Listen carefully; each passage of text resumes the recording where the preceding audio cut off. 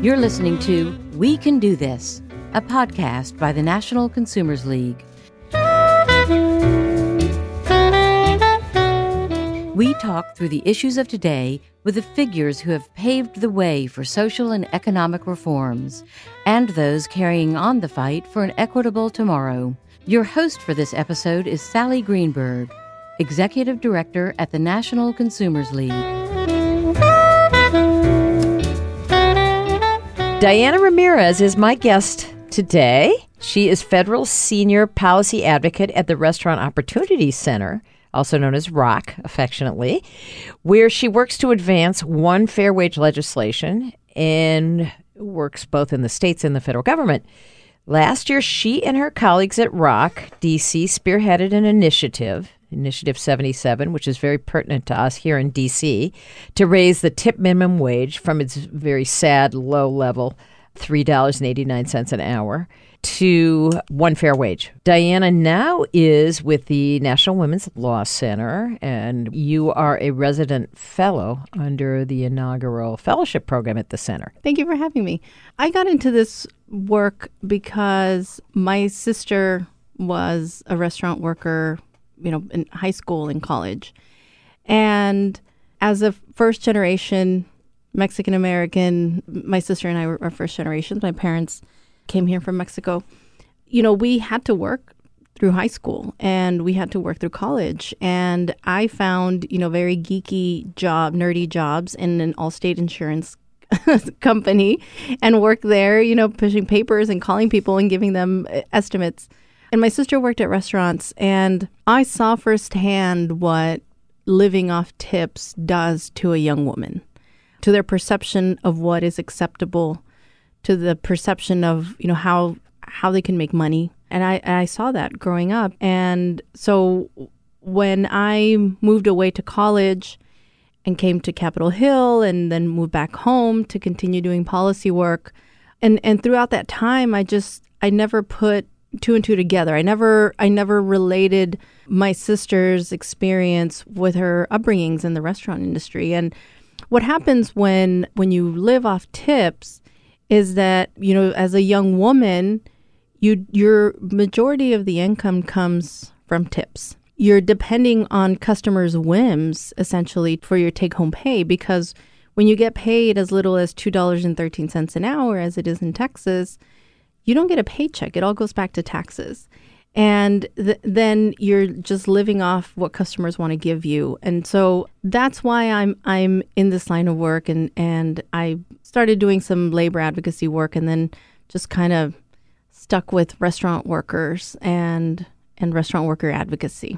Did you grow up in Texas? I did. Is that home? El Paso, Texas. Okay, there you go. And I was a waitress 3 times, 3 different restaurants myself. And you really do have to be incredibly charming and competent and good at your job to earn much of anything.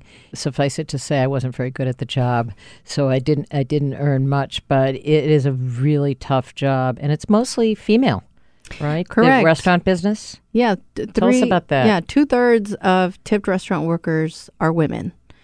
So when you have, as a country, when we say we know that this sector of the workforce is majority women, but that's okay, you can pay them less and just have them make up the difference in tips, that's essentially legislated pay inequity. There's already a huge, gender pay gap in this country. We'll add on to that, the tip minimum wage. Unfortunately, tipped workers rely on food stamps at almost 3 times the rate as the rest of the U.S. workforce. They're people of color. And of course, tipping is still very racist and very sexist. And so, when women have to put up with more inappropriate behavior to make that tip. Yeah, and it strikes me that we probably want to know more about tipping and the tipping habits of Americans. I was reading something the other day about a guy who was delivering food for some of these, DoorDash and Uber Eats, and he said only 47%. This is a guy. I don't know if it's different for women.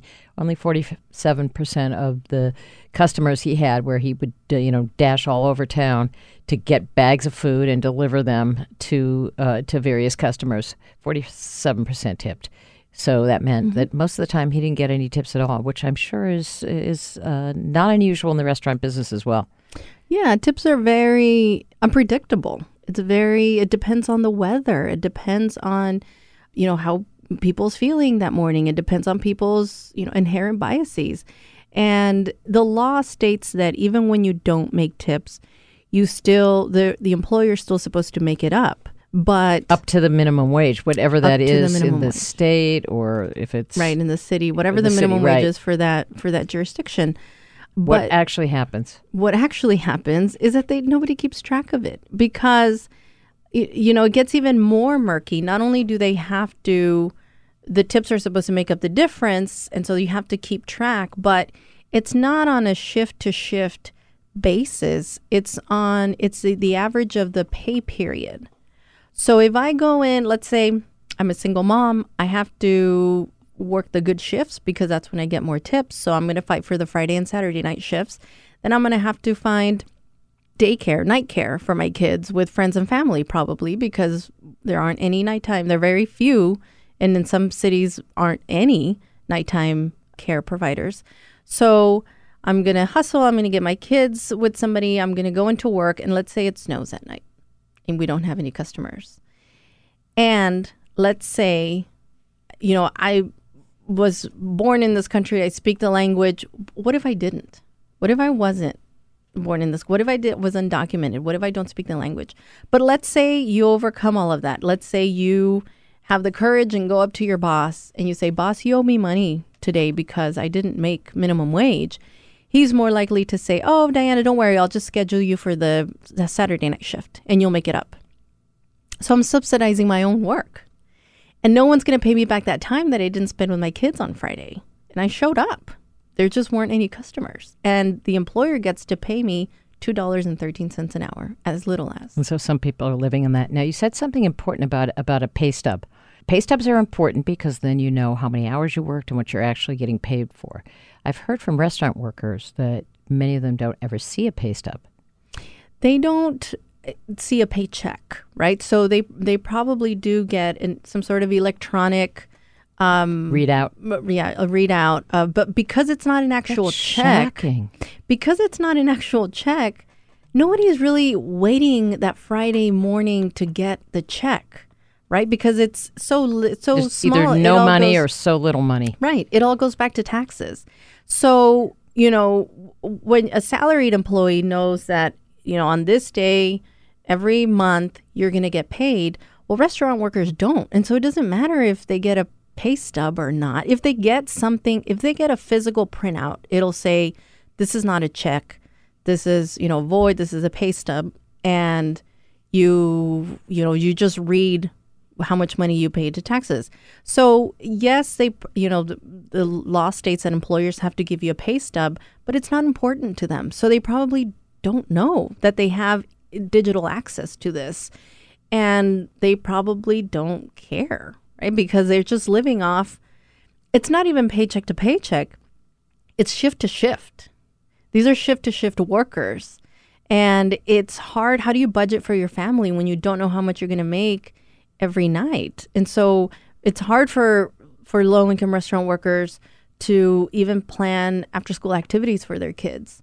It's hard to plan something, more than a week or two in advance. So let's talk about what happened in D.C. in a minute. But before we do that, I want to congratulate you on the win in the House of Representatives. Yeah. The first time in 10 years, the U.S. House of Representatives took up the minimum wage bill and voted to support it. You were instrumental in making that happen. Tell us about how that relates to our discussion on tips. We passed the longest stretch in UN history without an increase in the minimum wage, over 10 years. And what is the minimum wage now? $7.25 an hour is the federal minimum wage. And for tipped workers, it's $2.13. Now, the $7.25 hasn't changed in 7 years. The $2.13 hasn't changed in 28 years. And that's because of the money, power, and influence of a trade lobby called the National Restaurant Association, what we call the Other NRA. The Other NRA is one of the largest lobbying groups in Congress, and they have historically advocated against policies that benefit workers, whether it's healthcare, whether it's fair scheduling bills, sick days, of all the industries where you would want the workers to take off if they're sick. The restaurant industry spends so much money trying not to give their workers a sick day. Go figure. And minimum wage increases. And so the other NRA has been very successful. And, as you would guess, they give a lot of donations to these politicians. And it's the Disney company, it's the Yum Brands, it's the Darden Group, it's these big chains that claim to be speaking for the small businesses. And they don't. These are just... And they're profitable. They can afford to pay a lot more. Exactly. They spend more money working against pay increases than they would if they just paid their workers, right? So something interesting happened. First of all, you had a win. You had 231 members of the House of Representatives, a majority, supporting the minimum wage bill. But also, I read that McDonald's has decided they're not going to fight the $15 minimum wage anymore. So they broke off from the other NRA? McDonald's announced that they were no longer going to work against minimum wage increases. And I think that's just because people are sick and tired of not making ends meet, right? Like I said, it's been the longest stretch in U.S. history. How do you justify that as an employer? How do you justify that as one of the main members of the National Restaurant Association and one of the biggest chains? You can't justify that. And no matter how much they tried, it just was counterproductive. And so they came out and said, we're just going to stop fighting this. Do you think it's a trend in the industry? I hope so. I think that it just depends. It's also no coincidence that the Democratic Party is in the majority in the House. And so I think, had the Republican Party been in the majority, I don't know that they would have backed off, honestly. I think it's just they see the political writing on the wall, and they know that it's just not something that they're gonna win, and so they just backed off. Now, the Republican Party still controls the Senate, and therefore the Raise a Wage Act is not going into effect anytime soon. There needs to be a change in power in the party, in the majority in the Senate. And then, of course, the president has to sign it. And so I think that it's not a coincidence. And I hope that it's a trend, because while we were advocating on Capitol Hill and talking to offices about the importance of this bill, we heard that other National Restaurant Association members would come in and they would say, okay, well, we know we need to raise a minimum wage. It's just not 15, right? Let's do 10. Let's do 12. But at least they're conceding on principle. And that something needs to change. How much do you earn if you make $15 an hour? What's your annual wage? I think it's $28,000. I think. I'm not sure. So nobody's getting rich. Exactly. On $15 an hour. But it makes a big difference to families if they make $2,000, $3,000, $4,000 more a year. Of course. Undoubtedly. Yeah. The one fair wage in D.C. measure that you were instrumental in getting adopted here was flipped by the D.C. City Council. Tell us about that. Yeah, so the Restaurant Opportunity Centers and the D.C. One Fair Wage Coalition filed a ballot initiative for one fair wage to get tipped workers the same minimum wage as everybody else and tips on top of that. 2 years ago? This was going back to maybe 2014 when the initial starting the coalition started, but it was filed in 2016. Was cleared for ballot access in early 2018, and it was on the ballot on June 19th of 2018. And we won with 56% of the vote because D.C. is a very progressive city, and folks understand that people need to make a living wage, that you can't depend on customers' attitudes to feed your families. And it won. But what we saw was that the Restaurant Association did a tremendous job in convincing their workers that this would be bad for them. And it was a real fear. I'm not discounting the fear in those workers. When your employer holds a pre-shift on-the-clock meeting. You have to be there. And they're telling you, if this measure passes, we're going to go out of business, and therefore you're not going to have a job. If we have to pay you a full wage, we are going out of business. Or they would say, people are going to know that you make $15 an hour now, so they're not going to tip you. And both excuses are completely wrong, because there are 7 states that already have one fair wage. Alaska, Washington, Oregon, Montana, Minnesota, California, Nevada, they pay the regular minimum wage with tips on top. And of course, they have restaurants in those states, right? And it's not... And they're thriving. And they're thriving. They have better wages, and workers get better wages and better tips. And restaurants, the restaurant industry is actually growing. You see higher sales per capita, higher job growth, higher growth in tipped occupations. So this sky is falling argument that, if we have to pay you somehow, we're going out of this. And yet not the true. DC, you walk around downtown DC in any night of the week, and the restaurants are packed. Oh, yeah. You can't get a seat at the bar to have a beer. You can hardly get a seat at any of the tables every single night. I'm not talking just Saturday and Sunday. I live here. Yeah. They're thriving. Maybe they're not thriving in all parts of the city, but I was surprised that the city council got scared off by the tactics of the NRA. Yeah, so this is what the NRA did. They not only did they convince their workers that this would be bad for them, but that was their cover, right? That's their AstroTurf group. They created this fake group of restaurant workers that claim to advocate for, keeping the tip system that we have now. But really what was happening, they were hiding behind the workers, because the National Restaurant Association, gives a lot of campaign donations. And just to give you an example, Chairman Phil Mendelson, the previous election cycle, he got donations from the Restaurant Association restaurant members. And then the election cycle during Initiative 77, we saw that he got 30 times more the amount of donations than the previous time. It's not a coincidence that Initiative 77 was on the ballot, right? And so what happens is they give money to these elected officials, and then they scare workers into advocating against their own interests. And that's the cover that they need. And for years, the Restaurant Association went after these workplace justice policies and campaigns as the Restaurant Association, as businesses. And people saw through it, and they lost over and over and over again. And then somewhere along the line, they said, actually, why don't we have the workers do our dirty job for us? And that's what they did. And that's what they do. And they did it successfully, unfortunately, in the District of Columbia. But like you said, we won a bigger battle in the House.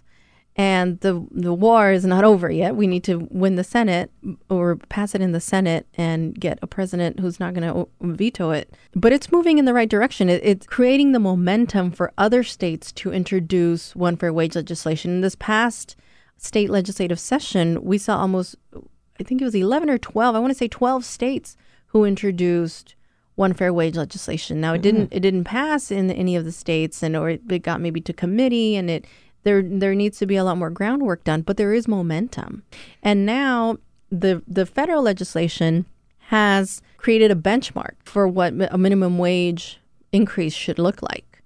And it includes tipped workers. It includes the disabled community. And let me stop you and ask about the disability community, because we work closely with them, and they need consumer advocacy as much or more than anyone else. What are the rules right now? I don't know the exact rules, but I know that that section of the law is 14C in the Fair Labor Standards Act, and they're allowed to be paid less by their employer because they have a disability. Because they have a disability, exactly. Even though some of these workers, most of these workers, contribute equally to the household, or nobody should be treated less just because you have a disability, and when folks have a disability, you often require more arrangements around transportation. Accommodations. There you go. More accommodations, transportation accommodations, even around your house. It gets expensive. And so how do we expect folks to thrive in their community if we're saying you don't deserve to get paid as much as everybody else? What about the argument on youth workers? Okay, that's how you hear this. That's how Herman Cain, the former head of the National Restaurant Association, that's how I got my start. How else are young people going to get into the workplace if they're expected to be paid like everyone else, even though they don't have the skill set?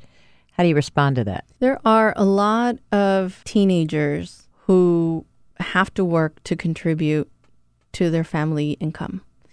And there are a lot of families who depend on the kids working to make ends meet.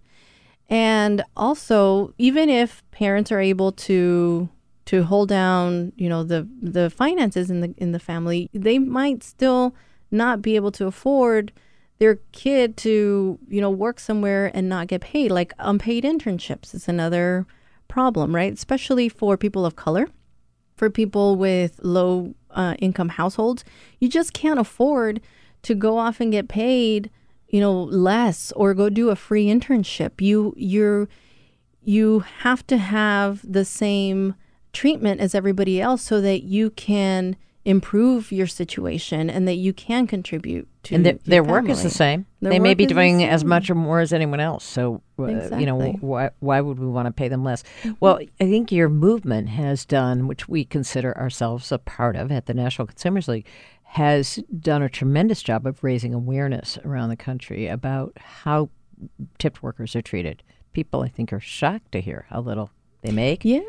And how youth workers are on the premise that they don't have the talents or the work ethic, so we can pay them less. And then people with disabilities. I mean, that's like, no, we don't do that anymore. Mm-hmm. The Americans with Disabilities Act. And farm workers are still farm workers. Out. And, we've have a long history of working on behalf of farm workers. Yeah. So I think the raising awareness, like all movements, it's 2 steps forward, 1 step back. Mm-hmm. So in D.C., we had a pretty close vote in City Council, but a lot of D.C. residents were angry. There was an initiative on the ballot. They still are. And the City Council had the gall to say, nope, we're not going to respect the views of the... Do you think they'll ever pay a price at the ballot box? I think we're already seeing that. We have a lot of challengers to the council members who are up for re-election. And most of the challengers are running on a pro-Initiative 77 platform. That is one of the reasons why they're running, because they don't believe, they believe that what the council did was wrong. Now, they didn't just overturn, it's horrible that they would overturn the will of the people. But when you look at the vote and you inspect it a little closer, it gets even more disappointing, to say the least, because the way that the vote broke down was that Ward 7 and 8, with the highest Black population and lowest income in the District of Columbia, voted overwhelmingly with over 60% of yes for Initiative 77. And then where you get into the more white ward, the more affluent ward, the only ward where it lost by a sliver, not even 1%, it was less than 1%, was Ward 3. And, that's a Chevy Chase area. That's like, not Chevy Chase, I guess. Probably the most affluent exactly. ward in the city. Right. And so... but your city councilor voted against overturning it, right? Mary Che represents Ward 3. That council member, Councilmember Che, was the one who was from the very beginning said, I am pro one fair wage. I'm behind you all the way. I don't, my ward might have, just narrowly gone in the other direction, but I believe in giving workers what they deserve. And so, So when the council overturned Initiative 77, they weren't just saying, we don't care what you think. They were saying, we don't care what Black workers think. We don't care what our Black constituents think. We don't care what low-income constituents think. And this is exactly who this policy was going to benefit. And voters in Ward 7 and 8 recognize that.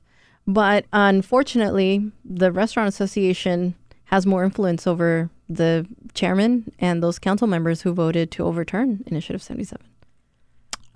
I want to mention that in several very red states, Arkansas comes to mind, minimum wage referenda on the ballot passed overwhelmingly. It seems to be an issue that many Americans, no matter their party affiliation, think is a fair issue. It's one of the few issues where you really have a consensus among Republicans and Democrats. Yeah. And I think that's fascinating because our Congress doesn't reflect that. Unfortunately. Yeah, and it also happened in Maine. In Maine in 2016, there was it was a minimum wage ballot initiative with one fair wage. And that ballot initiative got more votes than Trump and Clinton combined. So people came out and were not voting for president. They didn't care. They wanted an increase in the minimum wage. And that's what draws people to the polls. And it's a bipartisan issue, and it's a human issue. People need money to feed their kids. I mean, Do you think that's because of self-interest? People who are rushing to the polls, are themselves benefiting, or is it a general consensus that people are living in poverty because of the minimum wage? I think it's both, but I think it's more so that it's a policy that they know how it's going to affect them directly. And maybe, some politicians speak over people's heads sometimes, and they don't know how, climate change is going to help them when they can't pay the rent this month. They can't focus on climate change. Climate change isn't, it should. We should get to a place where people's basic needs are being covered, are being met, so that we can focus on tackling bigger policy issues that are just as existential as a minimum wage. But unfortunately, if you can't put a roof over your head, if you can't feed your kids, if you can't go to work, you don't have time to worry about other things. And I think these types of ballot initiatives or communicate just that. People see it. People say, can relate to it, and they say, yes, that's going to help me. I will go to the polls for that. Tell us some of the lessons you've learned, and for other advocates on a whole range of social justice issues. The biggest takeaway in this campaign in particular is that I was floored by the amount of vitriol that came out of some of the workers led by the Restaurant Association against this ballot initiative and one fair wage in general. And it wasn't just, my boss is telling me that it's going to cost me my job, so I can't really be in favor of it. It was this deep hatred of the server of color who was working in the regular mom and pop diner because she's not a professional bartender like I am at the Hamilton. I make $30, $40 an hour. We don't need one fair wage. So we would sit down with them and we would say, okay, but what about Quantina, who's working as a server at the grill, or who's now delivering pizzas and she's still a tipped worker? Don't you think she deserves to make at least $15 an hour plus tips? Oh no, she's not a real worker. She doesn't deserve it. They literally would say those things. And so it's a real class divide and a ethnic and racial divide you're pointing to. The majority of these high-end bartenders at these high-end restaurants, mostly male, were mostly white male. And so you had it. We expected the Restaurant Association to come after us, of course. I didn't expect this sort of Trumpian response to, you don't deserve it because you're a woman of color. I do, because I'm a white man working at this high-end steakhouse. And I mean, we effectively communicated that to workers that yes, everybody deserves this, and that proved to be the case at the ballot box.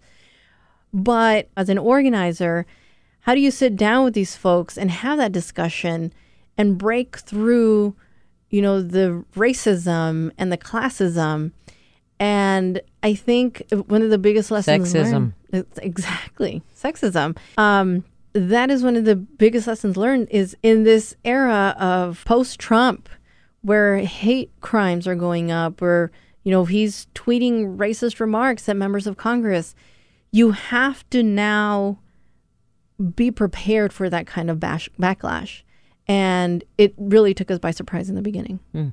And have you heard this from others who are in these battles, the Rock people and others? Has this this issue emerged in other communities? It has. We see it happening now in the state of Michigan, where they collected enough signatures to put not only a minimum wage initiative on the ballot with one fair wage, but also paid sick days. So yes, the Restaurant Association is riling up their workers to come out against it.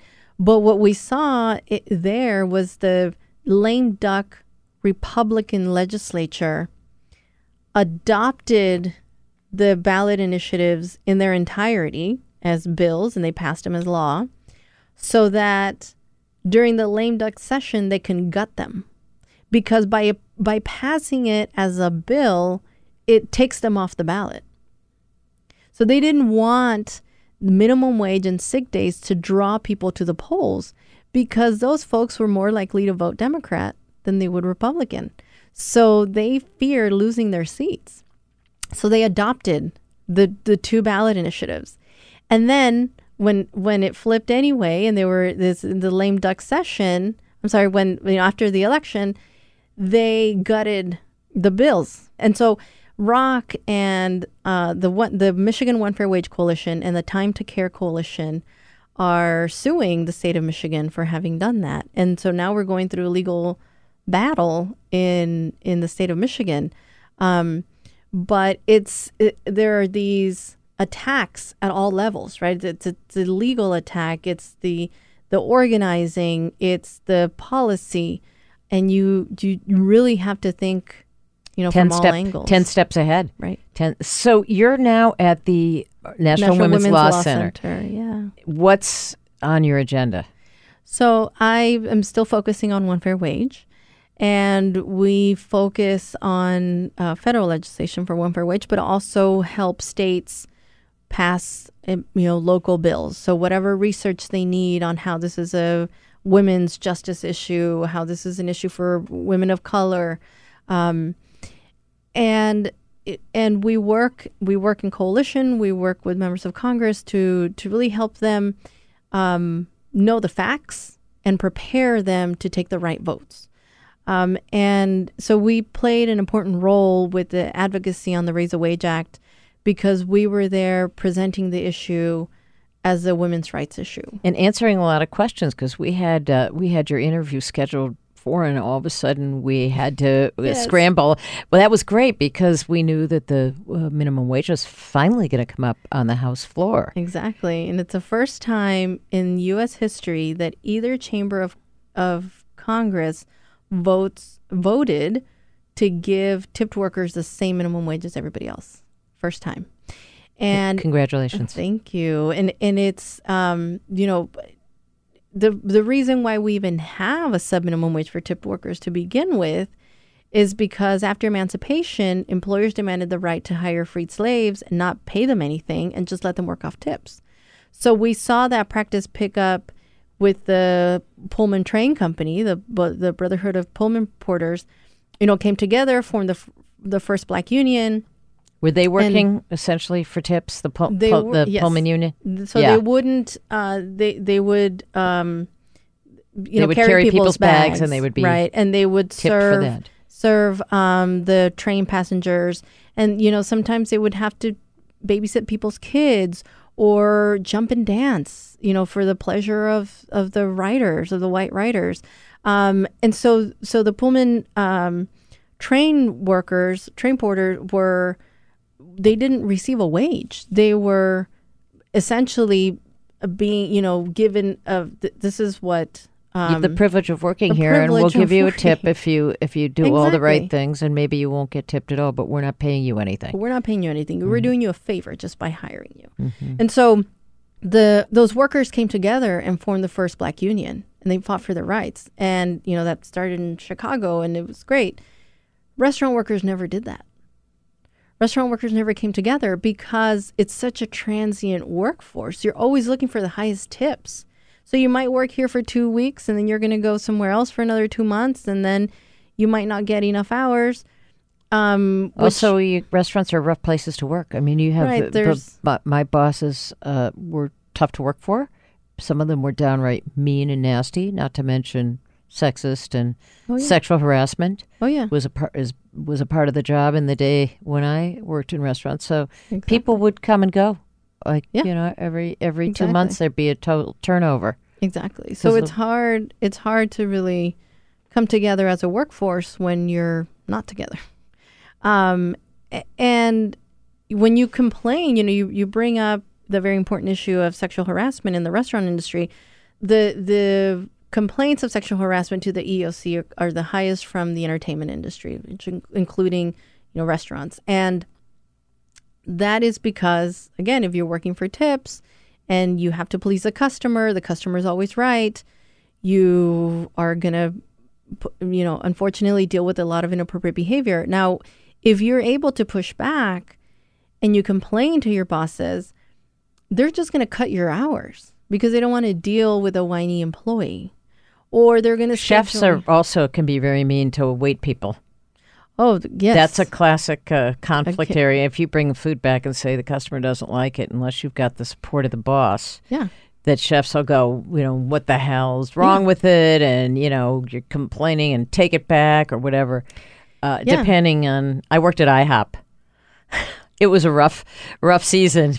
And you lived in fear of taking a plate back that a customer said wasn't up to their expectations. It's very hard. And that subminimum wage system sets up an environment in the restaurant where everybody has control over that woman's take-home pay. Because the minute you walk into a restaurant, the host decides where you sit. So if the host doesn't like you, they're not going to sit a big party at your table, or anybody in your area for that matter. And then the customers will tip you, and so they decide how much tip you get. And then the back of house can delay your food, burn your food, give you dirty dishes, all of that affecting your take-home pay at the end of the shift. And all of those things are out of your control, are completely out of your control. And so... You're bringing back memories. Yeah. Not good ones. No. And so if you have the courage to go to your boss and say, I experienced this today. I didn't make enough money today. The chef didn't want to fix my order.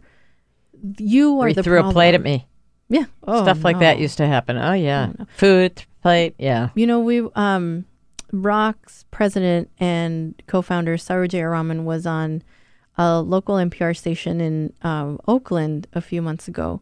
And she had a caller call in and say, I experienced all of those things growing up, and I didn't realize it was sexual harassment until now that I'm listening to you.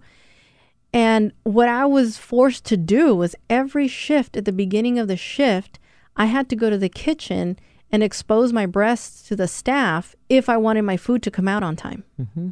And if I didn't, they would delay my food. Unbelievable. But that doesn't surprise me because I lived in that. It was a really stressful environment. Right. And then we see all the stories in the press now with restaurant owners and chefs getting into these sexual harassment scandals and being sued. Look at the head of the National Restaurant Association, Herman Cain. That's right. It's a serial sexual harasser. Exactly. And you have people like him advocating for these policies. And so, yes, it creates a horrible environment for that type of harassment. So tell us about the ripple effect of a young woman's experience as a server in a restaurant, and then she goes on to her next job. 1 in 2 people in this country will work at a restaurant at some point in their lives. And it's usually the entrance to the workforce. So when you're 16, 17, 18 years old, it's your first job.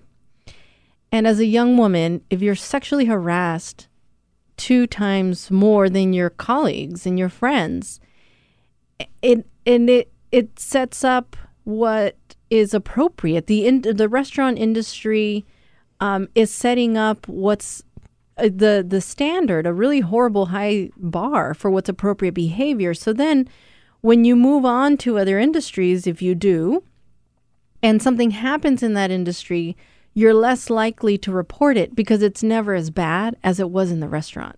And so you'll always be comparing that first job or, your later experiences to that first job, but it happens to be the industry that has the highest rates of sexual harassment. So that's really something we have to work on as a country and really bring down those rates because, it's no wonder that now we have the Me Too movement and the One Fair Wage picked up steam after the Me Too movement. And it really uplifted the issue because women are now empowered to say enough. I don't need this. I don't want this. I am a restaurant professional and I deserve professional wages. One last question. What's the preferred term? Waiter, waitress, or server? Hey, I like server because it's gender neutral, but, it depends on the work. It's okay to use any of those. Yeah. Okay. We're out of time. Diana Ramirez, I can't thank you enough for your leadership. You're really inspiring and a change maker. Thank you. Change has already come about. I know we're going to get that One Fair Wage in D.C. Keep working. It's one step back, 2 steps forward. That's right. And thank you for all that you do for low-income workers. Thank you, Sally. Thank you for having me. Thank you. Thanks for listening to We Can Do This, a production of the National Consumers League. We Can Do This is a member of the District Productive. If you liked what you heard, make sure to subscribe on Google Podcasts, Apple Podcasts, or your preferred podcast app. And hey, tell your friends about us. We love feedback, so give us a rating or review. You can also talk to us through the National Consumers League's Facebook page or on Twitter at NCL_tweets. That's NCL_tweets. Still can't get enough? Visit nclnet.org. That's nclnet.org to learn about our rich history in fighting for consumers and workers' rights, our current leadership, our education and advocacy programs, and to discover ways for you to make a difference in the world. Remember, we can do this.